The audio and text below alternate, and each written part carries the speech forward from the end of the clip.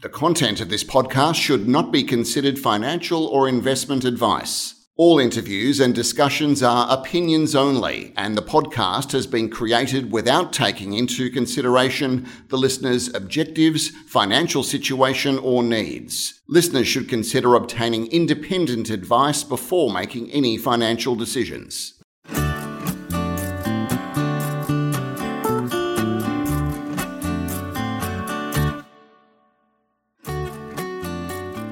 Welcome to this edition of Stockhead Wildcatter. Today we're delighted to have Alex Passmore in the seat.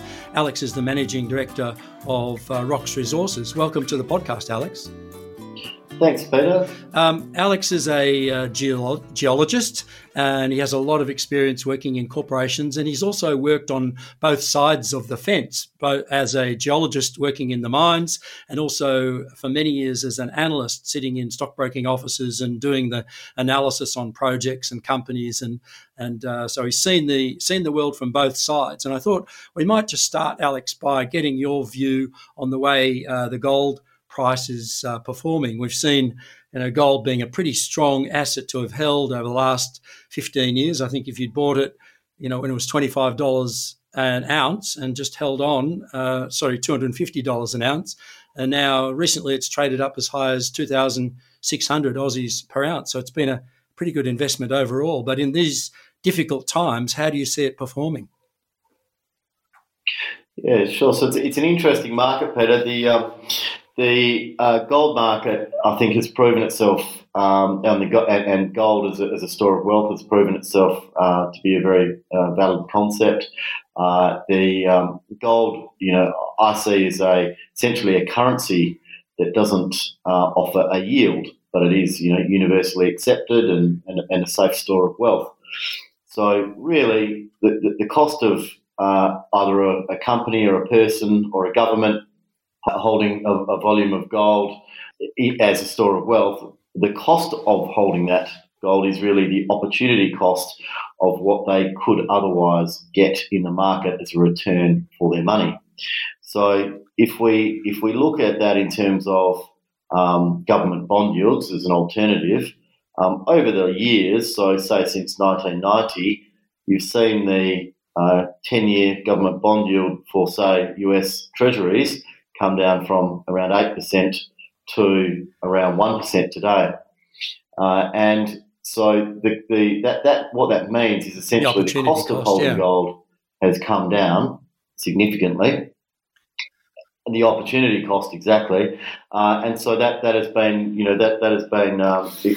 very positive for gold, and so we've seen gold skyrocket over that time to be sitting at around $1,500 an ounce currently, and around 2,500 Aussie an ounce currently, and there's another important factor when you're looking at the Australian gold scene, and that is what is the price of gold in Australian dollars, because that is really more reflective of the cash flow margin that gold producers in Australia are making, because a lot of their costs are that's right. I mean, I like to say, as you've just said, that gold's job is not to actually go up in value, but it actually holds its value against other physical assets. I mean, 20 years ago, you could have gone into Parker's on sale and bought a Xenia suit off the rack on sale for sort of $250 or $300, and today you can go into Parker's and buy that same suit effectively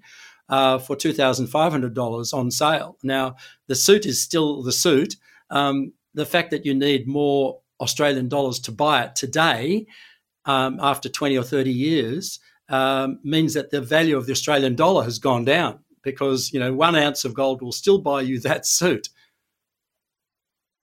Exactly. So, the Parker's index, maybe, I'm sure the Trump family will be very happy about that. But as opposed to the Big Mac index, which is quite often used as well. So, look, that's absolutely right. And at the same time, from ever since back in the GFC sort of era of 08, 09, when quantitative easing and we're actually starting to see that again now, and we can get to that in a moment. But with what quantitative easing really means is sophisticated money printing, where there is more money supply added by central banks, and they do that by buying their own government bonds. So you simply cannot print more gold. You can mine it, although it comes at a cost. So the money supply, when we're looking over the last 15 years or 10 to 15 years, has increased substantially. So balance sheets of central banks have been expanded, by those QE actions, and so relative to the supply of gold in the world, that the money supply has increased, but I don't have the numbers in front of me, but it's significantly, several times over, and so that is just showing us that the gold is a good store of wealth, and it has performed I think accordingly. the thing is there that central banks are actually debasing their currencies by just printing more, and that's effectively inflationary. And so if you're holding gold, which is denominated in those currencies, of course it'll go up in the number of pesos you need, or the number of pounds, or the number of dollars will increase, but the value of that gold remains the same. And it's like when the Spanish conquistadors went to South America, they found all this silver, and they thought, whoopee, and they bought all this silver back, and they thought they're going to be fabulously wealthy. And as soon as all that silver arrived in Europe, the value of silver went down dramatically, because they've effectively debased their currencies, which are actually silver coins at the time. Of course. So we're seeing that, and there is gold production each year, and also a little bit of gold is used in jewellery and electronics, but not a lot leaves the system, and so but there's not nearly enough to create. Yeah, I mean, all the gold that's ever been mined, I think, could fit into one Olympic-size swimming pool, and the amount that's mined every year is like the skin of an apple to the size of the apple. So, I mean, the inflation in the gold value, if you like, is the 1,500 tons or whatever it is that's produced every year, and effectively all of the gold that's ever been mined is available for buying and selling at a certain price. I mean, if the price of gold was $10,000 an ounce, you'd get people pulling out their gold teeth, Yeah, exactly. So look, it has proven to be a good store of wealth. I think that's what we can conclude from all of that. And the background opportunity cost of holding the gold is not really a lot, because 10-year government treasuries across all nations have dropped by probably to a tenth of what they after were tax 15 you're going years ago. backwards, and if you're holding it in Swiss francs, they're actually charging you to hold it.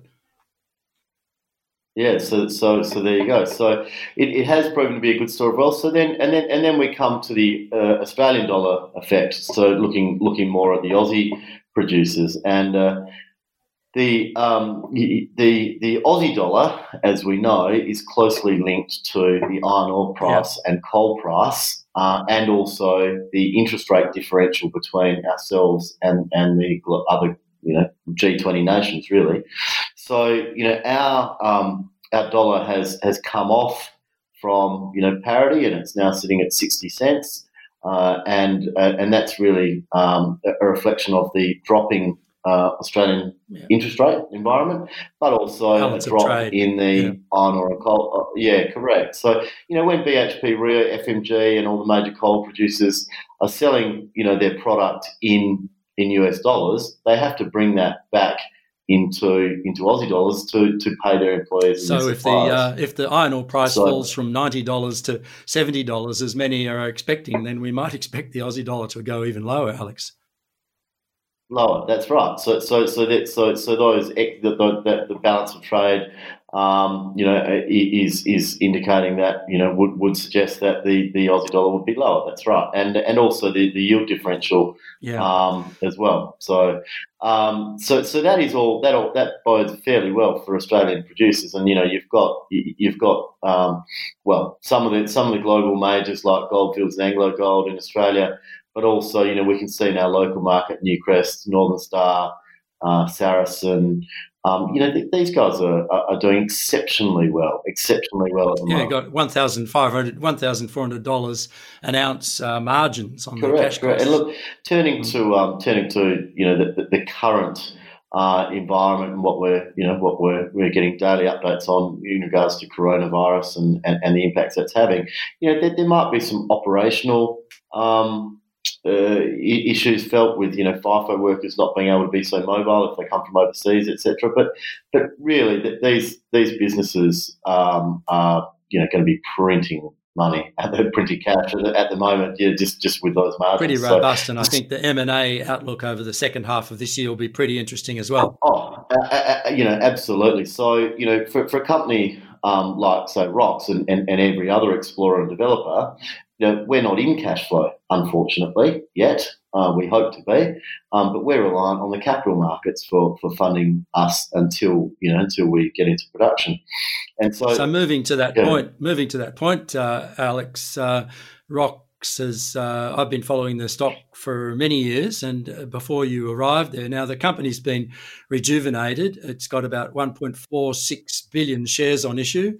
Market cap of about 25 million, and it's actually pretty well financed with about $7 million in cash. And so you've been investing that money into the You&Me Gold Project, where you've taken up an initial 50% interest, and you have an option to move to 70%. Can you just run us through what's happening in that high grade gold? Yeah, sure. So we struck the acquisition deal for You&Me back in April last year. Closed the transaction in June, and we've been drilling ever since. And back in around November, made a discovery of a deposit called the Grace deposit, which is a particularly high grade area and an area adjacent to the old mining area, but untouched by previous operators. So You&Me was mined between 1987 and 1997, and around 670,000 ounces was mined from the project. But for a variety of reasons, low Aussie dollar gold price, lack of exploration, and a certain exploration philosophy at the time, the previous operators didn't go looking in parts of the You&Me granite, basically, where we found these new lodes, and it's a shear zone in a granite. Looks to be metallurgically very favourable, and we're busy working on that at the moment. So we look forward to resource updates, maiden resource out in April or May this year. And then economic studies thereafter. So, Alex, unlike some of the other mineralisation that was found at You&Me, the metallurgy indicates free milling in this area. It does. So look, we've done initially. It looks free milling to us. We're still waiting for some of the deeper results, but there's no sulfides associated with the mineralisation that we see visually, and we've said that in some of our releases. So it looks. From what we're seeing so far to be, very much gravity gold, followed by CIL, standard CIL. So that takes out a level of complication for processing and also capital cost implications for any developer. And I think from a positive point of view, you've got access to nearby facilities there. Can you tell us a little bit about what they are? Yeah, we do. So there's an old plant that's on site. So that needs some significant refurbishment, probably between $14 and $25 million spent on it. That's sort of the low estimate to the high estimate. We're still working out, in fact, whether this new deposit might be too close to that plant and, in fact, go under it, as to whether we would keep that plant or whether we might be better off moving it or buying, in fact, a little plant, say like a 250,000 tonne per annum throughput plant. You can almost buy in kit form. Yep. That might be a better start with lower risk, because building an old plant is like renovating a house. You never quite know what all the issues are until you get into it, and usually there's more issues than you think. So that's the current thinking, but also. We're also very cognizant of where the market's at the moment, and the fact that there's a bit of a capital strike. So it's at the same time we're being prudent with our expenditure. And water and tailings, you've got those access to that? Yeah, we do. So we've got sufficient processed water. We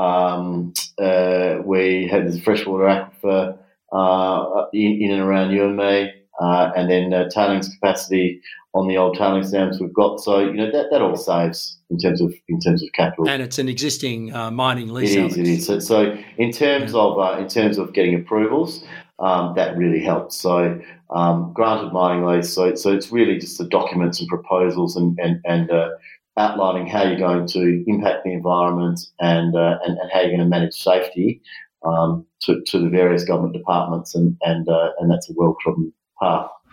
So, Alex, your target now for the joint venture is to come up with an initial resource in April? Yeah, late April, early May. Okay. There's actually a very big delay in assay turnaround time at the moment, so it's looking more like May at the moment.